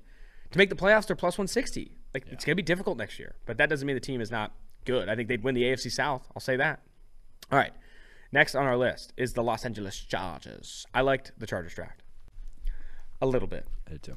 Zion Johnson at 17 was a check the box. Love to see it. Exactly what they needed. And, some people, the receivers available there were not fantastic. I think going Zion Johnson at 17, immediately, they come out of round 1 as a winner. Did not love, however, the JT Woods pick. I did not like the Isaiah Spiller pick. Yeah. And then to Tom round 5. Telesco's addicted to drafting these, low-end athlete running backs. Not a fan. Addicted. Even though it's like the starting running back there is maybe the most athletic running back in the NFL. Austin Eckler, yeah. But Otito Ognaya, I think at 160 is good. Jamari Salyer, one of the value picks of day 3. I think he can come in and play into your offensive line right away. Salyer's my favorite pick. I need word on why he wasn't higher. Maybe I texted someone. I needed to get some inside info and send it over to you guys because his teammate Justin Schaefer got drafted higher than him. That's wild. I was just like, what the fuck? Like Jamari Salyer. If you ask any Ohio State fan, he's like a god because he shut down Aiden Hutchinson according to them, even though he didn't. But Jamari Salyer was a much better pick than, by all accounts, than 195th overall. So that's my favorite one. Least favorite one's probably Isaiah Spiller, but I'm not going to argue what it is. 123. If that's your least favorite pick, they had a solid draft. JT Woods, for that scheme, obviously he's lower on the PFF draft board, but could not have gone to a better place. What I love about that pick, though, using I guess it's not such a premium pick, but 79 overall, I do wonder if Derwin's like a linebacker next year. Wow. And like just get rid of the safety tag. Because JT Woods can fly. He's a pure deep guy. And obviously They still have Adderley, though. And they still have Adderley, who's a little bit more versatile, but JT Woods, your pure deep guy in that scheme, taking safeties out of run fits is a perfect place for him to go because Duke cannot tackle. I'm going to go B here. I went B as well. Zion Johnson and Jamari Salyer are my favorite picks. Offensive line, those are great. Los Angeles Rams, no first-round pick, no second-round pick. I hate giving grades to drafts like this. Yeah, it's tough. It's difficult. Logan Bruss, offensive lineman from Wisconsin, was their first pick of the draft at 104. Then they grabbed Jacoby Durant, South Carolina State, at 142. Kyron Williams, talk about unathletic. Notre Dame running back goes at 164, fellow Golden Domer. Darian Kendrick. Talk about unathletic. And then they grabbed someone named Russ 40 Yeast. in my range. I don't even know who Russ Yeast is. Do you know who Russ Yeast is? I don't, actually. You gave this draft a C+. I mean, it's tough. Know. It's a tough one to draft. It's a tough one to grade. I do think Logan Bruss starts for them, so maybe a little higher than that. Logan Bruss When you don't have any top 100 picks, it's hard to Exactly. It's almost like incomplete, right? Yeah. You didn't draft enough to even really. I give this and the Dolphins one. I said the draft's 120 picks long. They had one pick in there, and I actually kind of liked it. So I'll just say incomplete. I love it.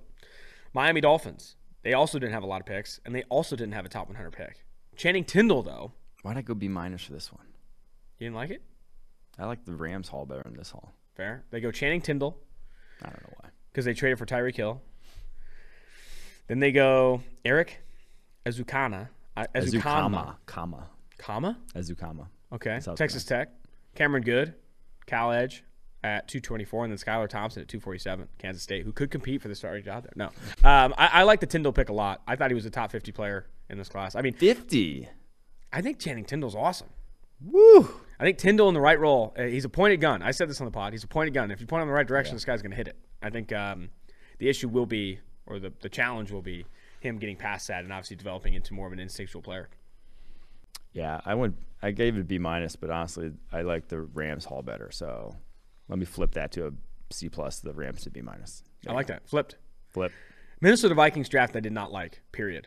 I was not a fan of this. Really? You loved Andrew Booth, dude. I loved Andrew Booth, but outside of that, I was not. And Brian Asamoah, but the trade down for what they got made no sense. Yeah. Lewis Cine at 32. I like Lewis Cine. I like Andrew Booth, but the trade down was really confusing. Really confusing. I think we saw Kwesi though really plant his flag on the coverage versus pass rush debate. He went for sure. Coverage, dude. They've redefined. I think this draft we could look back at it and think it's a lot better than it was. Fair. A lot better than the B. I do like the players they got. I guess I think the thing that stands out to me the most is the trade back because I thought they could have got more, like a future first. Not getting a future first in that trade is absurd. I agree. It just seemed like, yes, from our perspective, we say they got value, but you can't operate just based off of that because the market usually provides more value. You have to operate off of the Jimmy Johnson model that the teams looking to trade up use. So here's the take. I wish they grabbed Jameson Williams at 12. That'd have been sick. Instead of that, what would it turn into? Ed Ingram and Lewis Cine? Yeah. One Jameson Williams versus Ed Ingram and Lewis Cine. Yeah, I probably do lean agreeing with you there. But so they go Lewis Cine at 32. Andrew Booth Jr., who fell largely due to injury. I think he's a first-round type of talent. I had him top 15 on my board, so I do like that one. Ed Ingram needs to work in pass protection, but the run blocking grade was fantastic. You are huge fan of Brian Asamoah's game. He gets there at 66. After that, Ty Chandler, North Carolina at 169. Jalen Naylor, Barely. nowhere. Michigan State, 191. And Nick Muse, South Carolina, at 227. I don't know. Maybe I'm being harsh. I don't like the trade up. I think solid B is fine. B- I think would be being harsh on the trade back, but I think solid B is fine. Solid B. Solid B. Favorite pick is probably Booth at 42. My favorite pick's Asamoah. Booth fell for injury. Can't pump those up too much. You know, like Fine, sorry. I'm just saying. My favorite for pick my was book. Speedy Naylor. Can't pump that up too much. Like when you know a guy falls for that reason. But it is a great pick. Ooh. My least favorite's Ed Ingram at 59. That All right, one, the update on the golf club / strip club, Okay. Pebble Beaches, and then the approach, which I think is weird. yeah. The approach is more of a brothel, Both of those are kind of. and you're not golfing at a Flubbers. brothel. Flubbers would be a bad name for a strip club. Flubs. Oh, God. I don't think it would be a good one. All right, New England Patriots. Yikes. Lowest draft grade in the class, easily. And that's the consensus lowest and our lowest. I mean, there was, I don't know if anyone gave this. I mean, looking I at don't want to go back and look at consensus lowest because I have my dumb take is that consensus lowest is usually like they don't hit. Like consensus agree. lowest almost never. I can't remember a consensus like bottom 3. Just the odds of those being good drafts is almost never. And they're the only they're not only the consensus lowest, but when you look at all the teams in the bottom 6, they didn't have first round picks. Like Niners didn't have a first round pick, did they? No. Yeah. So Cardinals, Niners, Bears, Dolphins, Rams, and the Pats. Like all the other ones, like Didn't have first. didn't have first round picks. Cole Strange obviously was the Patriots' first round pick. And anytime I went on this rant the last time, you take a player that is so far down on the consensus board, when 87% of the players in the top 32 on the consensus board were taken in the first round, you are not leveraging the data that you have at hand. You are being dealt an 18 and hitting on 18. And if Cole Strange becomes a future Hall of Famer, that's hitting on 18 and getting a 3. But that's still not good process. It's not good process to bet on situations like an unfavorable situation. What do you think about what I floated on the show though? On day 3, saying that like they lost Dave Ziegler and a lot of their scouting staff to the Raiders. Had to have been a factor. Kind of not late in the process, but like lost a big chunk that they had to replace throughout this process that they just didn't have a handle on, or maybe just like handle on valuing these guys correctly. This is a D grade, a firm D grade for the New England Patriots. They grabbed Cole Strange, Chattanooga at 29, who's a good player. Yeah. You drafted him too high. Then wide receiver Tyquan Thornton at Baylor, yeah, that's the skill set that they needed, right? But like, I would have liked Calvin Austin Jr. better here, and they got him in. That guy got picked in the 4th. I don't understand the Tyquan Thornton pick as high as he was. Marcus Jones is probably my favorite pick of their entire draft. Marcus Jones is good. Drafted Tyquan Thornton above even like Alec Pierce, who's as fast on a football field, in my opinion. Yeah. He didn't run as fast at the combine, but on a football field, as fast and much bigger and more projectable. Like the worst part about this to me, not only like reaching for players. Love Marcus Jones. That's my favorite pick. Yeah, But and Belichick said he wants to play Marcus Jones on both sides of the ball, which I think could make That's it sick. make it an overly valuable pick. But I'll believe it when I see it, but that's sick. That'd be sick if they do. But it's just you're capped in the impact these guys can make. You know, like Cole Strange, ideal scenario for him becomes Shaq Mason, who you just had. he traded for a 5th. And you traded for a 5th. And the chances of that happening are probably pretty low because he was a top 5 right guard in the NFL. Tyquan Thornton, the upside for him, because he is not a dynamic athlete. He is a straight line speed guy who's 6'2", 180. Upside for him is just your deep threat. That's your capped at that. He's not, 50th overall pick. That's where A.J. Brown went. He ain't turning into A.J. Brown. Like the contract he's getting is not going to be in that range should he hit. Yeah. Just like the contracts these guys would get if they hit. And Marcus Jones, for as talented as he is, and I love him, he was actually higher than that in the He's PFF a return draft man board. and a slot corner. Exactly. The contract that guy's going to get if he hits, if everything turns out great, is still way lower than where the market is. Way lower than the top of the market. It's still like a mid-tier level contract. So your upside, if you did evaluate this draft, if you evaluate these guys perfectly, the money you're saving yourself over just going out and signing a Will Fuller to be your speed guy in your offense, over signing one of the best slot corners in the NFL, over signing a starting guard for you, is so low. Yeah, no, you it's know, low. is so low. That I think got under discussed and everyone just like reacting to like I didn't have Cole Strange higher on my board. Yeah. What the other issues are? These are Tyquan Thornton, Marcus Jones, Cole Strange, like low value in terms of skill sets, right? And what they get on their second contracts. And then you go into the round 4, round 6. Pierre Strong Jr. running back, Kevin Harris running back, backup QB Bailey Zappi. Well, Jack Jones, another like skinny cornerback who's 24 years old and broke into a Panda Express. Did he? Yeah. What did he get? My get? favorite story is the draft. Oh my God, I need to see this. He just was just for a little orange chicken. I don't blame him. Oh no, Doug Hyde wrote about that story. It was not for a little orange chicken. Fuck off. He broke into a Panda Express at 3 a.m. Dude, at 3 a.m., that's how I feel. That's what I feel like usually. He said he felt it was all part of God's plan. No. No, he didn't. Former USC cornerback Jack, this is from the LA Times. Former USC quarterback Jack Jones talked to the Times on Tuesday night, keeping a positive outlook on his dismissal from the program on academic grounds and dealing with his plan to get into big time. He said it was all part of God's plan. 2 nights later, after talking to the Times, at 3:45 Friday morning, Jones was arrested in Santa Paula, suspicion of commercial burglary under $950. Under $950, not during business hours, and conspiracy to commit crime. 2 felony charges. Broke into a Panda Express. Yep. Brutal scene. Brutal scene. All righty. Oh, one of my favorite strip club names so far. Yeah. So someone said it was Zach Phillips.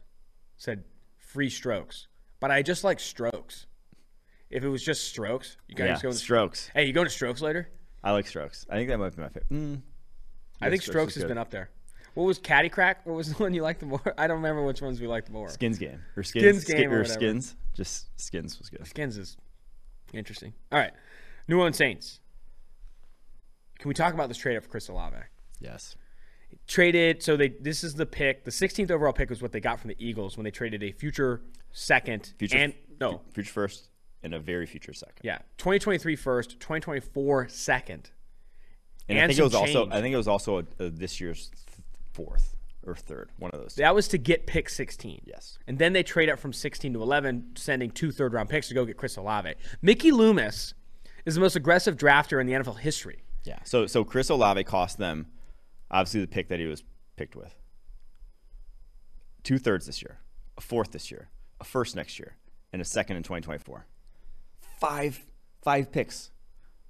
5 all like top 120 picks. Yeah, top 3 of them fairly picks. high to get one Chris Olave. And I'm not even like, I'm fine with drafting Chris Olave. I love Olave. I have no problem with drafting Chris Olave at 11. He's going to be he's a fit. He's going to impact that offense. He's going to be fantastic for them. But that's so much draft capital for one guy that he goes out and, gets hurt. Like they're just putting a lot of eggs in one basket that, as we've seen, they've been good in these scenarios. Don't get me wrong. They've been good. But when you are good at evaluating talent, you want more picks to do so. Olave is a phenomenal player. He was my wide receiver 2 in this class. Top 15 player on my board. If picking him at 11 in a vacuum is phenomenal. I like Chris Olave. Hey, guess what? You know who should probably pick him at 11? It's fucking Washington Commanders, who traded out of there and picked another receiver that I was lower on. The consensus people were lower on. Chris Olave at 11 is not the problem. The problem is you traded 5 players to get him. Essentially, you traded 5 players for Chris Olave, which like that I don't think gets discussed enough in these trades. Mm-hmm. Right? Oh, that pick's low. Think of any. Is there any player worth 5 players? That's a lot. It's a lot of players. 5 players is a lot. And especially if they're top 140 picks. That's crazy. Future first and a future second. Chris Olave has to be like a god to be better than those picks. And the Saints straight up need cheap players as well, So then at 19, they grabbed Trevor Penning, who you and I are a lot lower on. Seth is lower on. But consensus-wise, he was a top 25 player in this class. So, us hating the Trevor Penning pick, I think, would be being overconfident in our own evaluations of Penning. We're not going to like it, but I don't think it's nearly as egregious as the trade-up was for Olave, and we love Olave. Mm-hmm. With Penning, it's like you're getting a tackle. You needed a tackle. You didn't trade up to go get him. Are we lower on him than? Yeah, but other people like him, and maybe you can't develop him, right? You're taking a bet on Penning. Respect it. The Alontae Taylor pick, he was not even a consensus top 100 player, was he? This was another kind of significant reach. Taylor from Tennessee, the corner. And then after that, they didn't have any other top 100 picks. They grabbed DeMarco Jackson, the linebacker from App State, and then Jordan Jackson of Air Force, the defensive tackle. I'm not a fan. Yeah, I went C+. Chris Olave, my favorite pick, still, even after all I gave up. But Alontae Taylor, probably my least favorite. That one just That didn't make sense. I don't Ridiculous. know. Yeah. Saints C+. I think you go C here, honestly. I think C is probably more fair if you weren't trying to be so nice in the grades. That's very nice. I'm going to go C, actually. New York Giants. I really like their haul. They had some layups, but then they killed it. They killed me when they grabbed Wan'Dale Robinson at 43. I did not like that pick. Yeah. And then I thought Azudu was a reach at 67. I thought there were better guards on the board. He went before Dylan Parham. Just would have leaned that way. So 5 and 7, I think were both just slam dunks, right? You got pitched a 60-mile-an-hour home run derby, and you're just like, dang. Exactly. Kayvon Thibodeau and Evan They Neal just were didn't great picks. screw it up. Yeah. We said that pre-draft with them. We're like 5 and 7 was there was going to be value there. There were going to be great players at the positions they needed. So just we know too. Whoever it was, they weren't going to screw it up. Talking to reporters and other people, they wanted one of the corners, and they didn't get a chance at one of the corners, right? Ahmad Gardner and Derek Stanley Jr. were already off the board, so they go to the trenches. Kayvon Thibodeau and Evan Neal, dingers, like I said. Home run derby, you got served up. The Wan'Dale Robinson pick, I would have rather had, obviously, Malik Willis here. Malik Willis at 43, and I know he fell a lot further than that, and maybe we're being overconfident in our evaluation of Willis, but, geez. Wan'Dale Robinson essentially is going to have to play the same role as Kadarius Toney. And so if you don't move Kadarius Toney, and maybe they like him at outside receiver, they're developing him as a route runner, but I like Toney in the Wan'Dale Robinson role, but one of them's got to have to play it. You can't have two of those types in an offense. So I worry about that. I worry about the catch radius with Robinson. He was successful with Will Levis, but being that small and having those sort of arms does not have a lot of historical success in the NFL. Yeah. I didn't even like him as much as I like Calvin Austin as a prospect. Yeah, same. And Austin went 2 rounds later, that's where you draft a guy like that, in my opinion. 4th round. You draft the gadget-ish guys in the 4th round. If you don't, he just, and his wingspan's 6 inches shorter than makes no sense. Calvin Austin's. Darren Beavers probably was. If Kayvon Thibodeau was my favorite pick in the draft in this draft class, but I also like Darren Beavers at 182. Evan Neal's probably my favorite pick. I like Beavers. I like Bellinger. I like Belton. I do think they got talent. Don't get me wrong. They're a much better team post this draft, but they were always going to be because they had an unbelievable. I think they had the second most draft capital of any team in this draft. Yeah. So they were always going to come away with talent. I just do think those second and top of the 3rd round picks, they could have really knocked this one out. Of the 18, gone differently. Of the 18 media outlets that had draft grades, we had the lowest grade on the Giants at B-. But again, we're trying to evaluate pick by pick. Yeah. Not just not just haul. Not just it's a over average, not a total. Exactly. New York Jets. I love the Jets draft. Now, I loved it in rounds with pick 4 and 10. And then after, I think there were some questionable selections.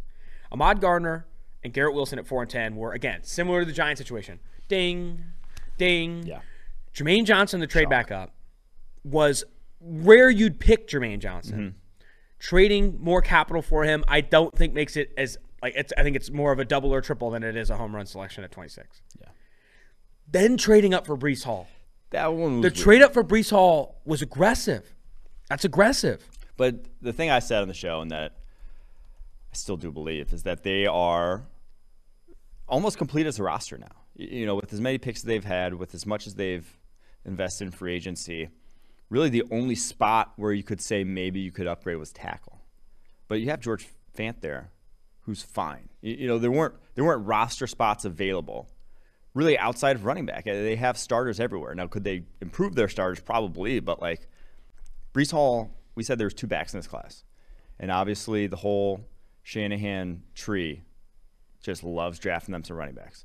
So if there are 2 backs in the class that are actual running backs in the NFL, starters, they got one of them. So I don't hate it too much.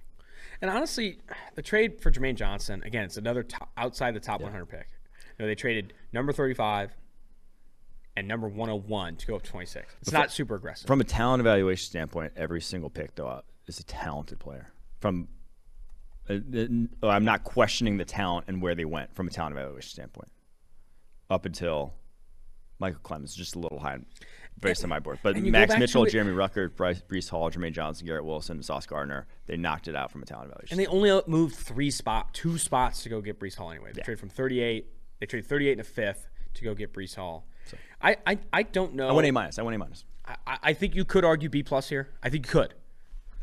But I think A- is probably accurate. Sauce I thought Gardner, I was my going to come favorite on this podcast and rip the Jets draft, but like when you look at, they only trade they traded 101 and a fifth to go up and get Jermaine and go up and get Brees, which is not all that egregious, especially when you think about Jermaine Johnson. Like some people viewed him as a top 10 player in this class, and to get him at 26, along with Gardner, along with Wilson, and now you have Garrett Wilson, Brees Hall, Jeremy Ruckert. They brought in C.J. Uzomah. They obviously have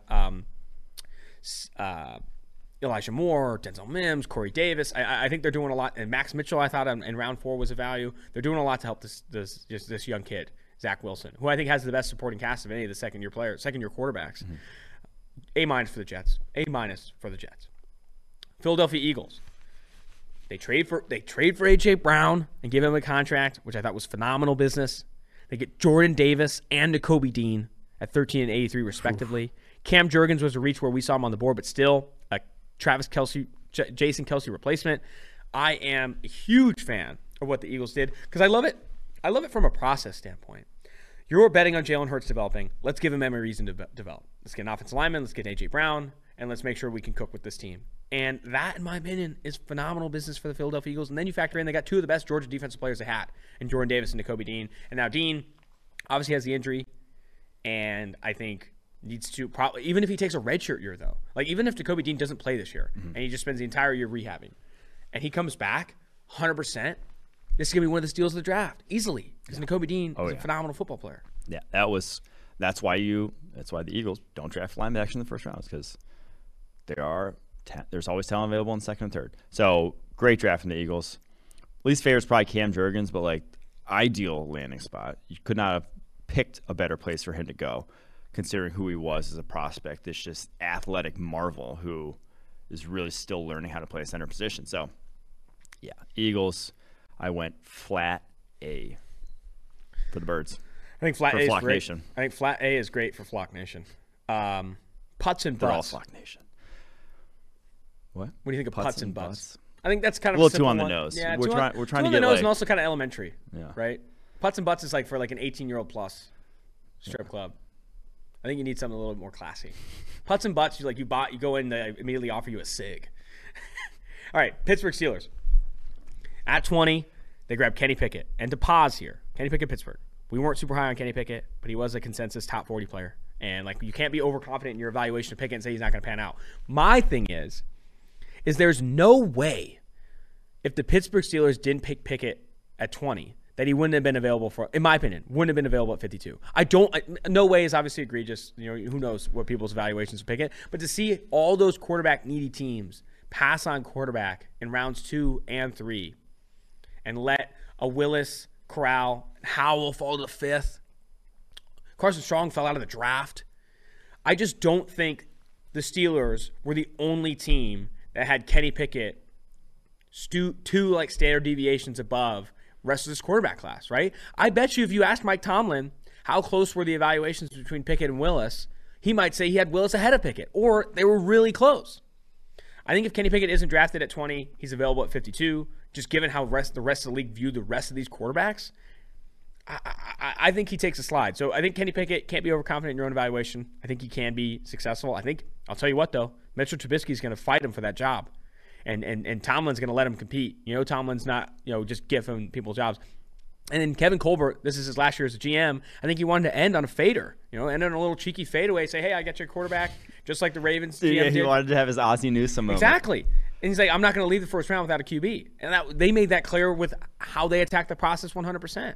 So I didn't love the Kenny Pickett pick. I'm not going to dog him for it because he's still a top 40 player. It's not an egregious reach. And then I really liked what they did for the rest of the draft. George Pickens at 52, DeMarvin Leal at 84, Calvin Austin at 138. All 3 of those picks were values in my opinion. I think it's a B+ draft.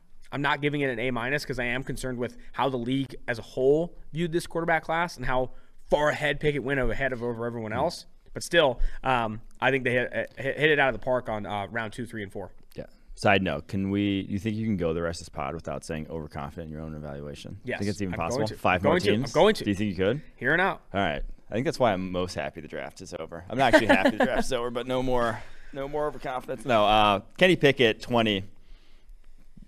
Whatever. You guys know my take. It's going to be on that. But George Pickens, Marvin Leal, love their day too. Like those are – Marvin Leal is another kind of Sam Howell-esque. If we have this draft last year, he goes 60 picks higher. Sam Howell goes 100 picks higher if we have this draft last year. So not that the talent went anywhere, but it's like, why did it not work? Why did it not keep going forward? So like those picks, then Calvin Austin. Like they know how to scout wideouts. Receiving core, dude. They know how to scout wideouts. Pickett or Trubisky is going to have some weapons. Mm-hmm. George Pickens, Deontay Johnson, Chase Claypool, Pat Freiermuth, Calvin Austin, Connor Hayward at fullback. Poof. How about the Steelers really investing in brothers? At fullback. I was talking to Ben Lindsay, who's a Pittsburgh Steelers fan. He's an analyst here at PFF. They have the Haywards, the Watts, the Davises. Remember the two? Is it going to be a competition between the Haywards and the Watts though? Because what if they cut Watts' brother for Hayward's brother? Oh, yeah, that's right. That'd be fucked. That's kind of screwed. I think they're going to keep him. There's no way you draft someone to cut him.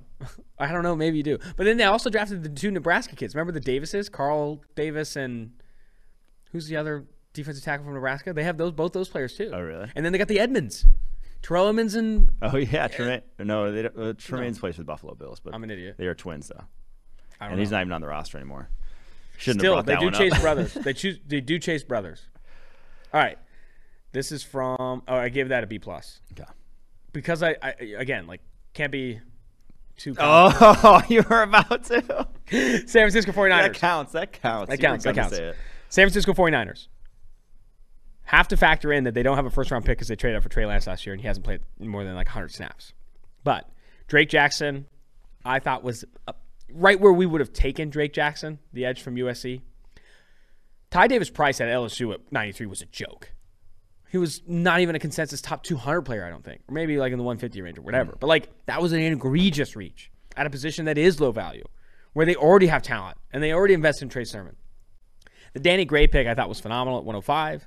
And then after that, I don't know. They had Mr. Relevant and Brock Purdy. I wasn't a huge fan of this draft. I honestly leaned more B minus than anything above that. I mean, I don't like the Ty Davis Price pick. And obviously, you have to factor in the trade up for Trey Lance that has not exactly panned out yet. Oh, and Max Chadwick, shout out. Trey Edmonds is running back on the Steelers, and I think he's the brother of Terrell, who's also not on the roster now. Yes. Wait, he's not on this. I don't know actually. He's on the Dolphins now. Don't worry about it. We're done with the brothers' comments. We're just keep swinging and missing on them too. But yeah, I'm gonna go B for the San Francisco 49ers. But honestly, it's closer to a B minus than it is B plus. Yeah, I went B. The Tyrion Davis Price, just why? Why did you draft Trey Sermon? And why did you – Elijah Mitchell was good. Why – I don't know. Drake Jackson, though, fan of that pick. I think he could pay off big dividends and obviously goes to a place where they've developed defensive linemen well. Danny Gray is the wild card here. Obviously, kind of an offense built with a bunch of versatile guys. He's – not as versatile, but they don't have that speed threat. They don't have low 4.3s in that receiving core right now. They got low 4.3s in him, and I'm a big fan. To me, he's better than the speed guys that went before him in this draft. Velus, better than Tyquan, as pure downfield kind of guy. All righty then. Someone said Tiger's Wood. That's pretty good. I like Tiger's Wood for the male version. Also, Greg Goodfellow on YouTube said these California boys don't know football. You just got roped into being a California boy. I'm not a Cali boy, Midwest through and through. All right. Seattle Seahawks. Charles Cross at 9. Boye Mafe at 40. Kenneth Walker the third at 41. And then Abraham Lucas at 72. I like Tariq Woolen at 153. I thought that was value. Even Tyreek Smith at 158 and Bo Melton, the receiver from Rutgers, at 229. This is a good draft for the Seattle Seahawks. The Kenneth Walker pick keeps it from being an AA+, but I think it's a firm A- for Seattle. And I think in previous years, the Kenneth Walker pick would have drove this down to a D. But PFF is growing. We're developing. I'm going A- here. I went A-. The Kenneth Walker pick, it's not even, again, like I said about the Jets, it's a good player for that position. That's fine at 41, but they have Chris Carson. Why do they keep doing this? The whole eat the trash thing. They Seahawks eat the trash again, like the dog. What the hell is the eat the trash thing? You've never listened to Part of My Take where they talk about Peter King eating the trash, like he can't help himself. I didn't It's know like that. a dog that eats the trash. They can't help themselves. The Seahawks can't help themselves. Oh, okay. They have to eat the trash. Kenneth Walker, they had to eat the trash again. That's fair. But Charles Cross and Abraham Lucas, two obviously air raid tackles, two guys who maybe going to have a learning curve going to the NFL because of that. But, man, they are athletes at tackle. That could be your 10-year starters. It could be a couple 10-year starters there. I like this draft. I think Cross my favorite pick, least favorite. I mean, it's got to be Kenneth Walker because that's the only. It's where they eat Actually, the no, trash. Kobe Bryant's my least favorite. I just don't think he's that good. All right, a few more teams here, and then we're out. The NFL podcast is trying to kick us out here. They go live at 9. All right, Tampa Bay Buccaneers did not have a first-round pick, but they did initially. They traded back from 27 to 33 and picked up 106 and 180 to do so. They grabbed Logan Hall at the top of day 2, which we would have gone Travis Jones here, but I still think it's right where we would have picked Logan Hall. Luke Gedeke immediately can come in and start at guard. I love that pick for 57. Love that pick. After that, Rashad White, one of your guys. Cade Otton, who I thought was good. Kokeeft, best blocking tight end in the class maybe. Was at least the highest graded run blocking this tight end this past year. Yeah. And then Zion McCollum, who's worth the flyer at 157. Yeah. I thought this was a good draft. Why did we give it a B? Yeah, I probably should have gone higher. That probably should have been B+. What's your problem? I don't know. They didn't get surplus board value is probably why. This is at least a B+. I mean, at least. I mean, they did hit need. So, need with tight end too. So I love it from that perspective. It's at least a B+. But they didn't get surplus board value. It's at least a B+. It's all about surplus board value. They traded down and picked up some I'll go picks. B+. Get a key, home run. Again, that guy's going to be a stud. He just flat out is. I'm a big fan of this game. B+. All right, Tennessee Titans. Did not like this draft. We gave it a B+. Trading away A.J. Brown for Traylon Burks, I don't think is the way. I don't think that's what gets this team to a Super Bowl. You talk about a move that, like, what best gets this team to being Super Bowl competitive? It's not trading A.J. Brown and bringing in Traylon Burks. And it's also not offering A.J. Brown a $16 million per year contract and expecting him to sign it. Mm-hmm. I don't think that's good business for Tennessee at the top of the draft. Yeah, so if they don't have Malik Willis in this, it's more like C+ range. I agree. Oh, I forgot about the Malik Willis value. But the Malik Willis, like 86, man, and we've said he's going to be a while with him. Mm-hmm. They have a while. They have Tannehill there for 2 more years, so I love that pick. The A.J. Brown thing is utterly ridiculous to me. I could not believe that on draft night. That's your dream scenario. I just don't think you let guys like that get away. And the Titans have kind of had this odd thing now about retaining some of their top guys. You know, they let a lot of their first-rounders walk without picking up their options, whether it's Jack Conklin, Corey Davis, and now let A.J. Brown out the door. I mean, obviously, not questioning John Robinson's tenure as GM. He's been a very good GM for them. Obviously, number 1 seed last year, but kind of an odd way they've built this, and they have to look back at that Bud Dupree deal and be like, God damn it. Like, it's hamstringing them. Oh, yeah, for sure. From a cap perspective in a big, big way. That's why they have to make this move. So, yeah, this Titans draft, B+ because the Malik Willis, B+ because I love Kyle Phillips and Chig Okonkwo. Okonkwo, yeah, that's good. But the rest, kind of nothing to write home. I might go solid B here, though. I mean, you think about, like, moving forward as to be Super Bowl competitive. Mm-hmm. I don't necessarily think the A.J. Brown trade did that. Last but not least, Washington Commanders, which I think you could move. You gave it a C+. I think you could move it to a C. Like, I don't like this draft. Jahan Dotson overdrafted, and I'm not going to be overconfident in my own evaluation. It should be lower than C+. Honestly, I'd go like C-. D+, dude. This is bad. That's the Sam Howell. It's the Sam Howell pick. Sam Howell pick keeps it alive. I know. Okay, so Jahan Dotson, I can't be overconfident in my evaluation of Jahan Dotson, but I was God lower damn on it, him. Austin! Stop saying it. I was lower on Dotson. But if they liked him, here's the thing about Dotson. He was watching the NBA playoffs that night because he didn't think he was going to get drafted in round 1. Yeah. And then guess what? Fedarian Mathis said the same thing. He's like, I didn't know we were going to get drafted on day 2. Like, if you draft 2 players that didn't even expect to go in the rounds they went, you probably did not evaluate them effectively. They had their phone on Do Not Disturb. They're like, Jahan Dotson was cheering on the NBA playoffs. All right, Dotson, don't love it where they got him. There are other receivers I liked over Dotson in the spot. Fedarian Mathis, no. Like, I would have rather had Travis Jones here or any other defensive tackle nearly. Like, Fedarian Mathis is not going to offer you anything as a pass rusher. Then Brian Robinson Jr., when you already have Antonio Gibson and Jared Patterson, like, why are you adding this?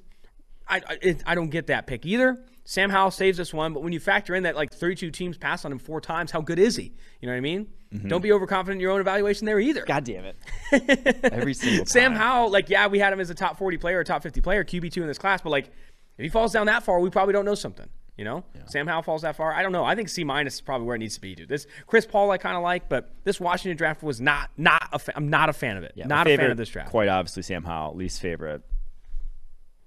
It's probably Jahan. 16, man. 16. They came in the draft with He's a pick small 11. receiver that doesn't have like elite athleticism Yeah. despite being 178 pounds. They came in with a premium spot at 11. And they traded down. You thought they were going to get like a dude, and they had an option. They had Jameson Williams sitting there.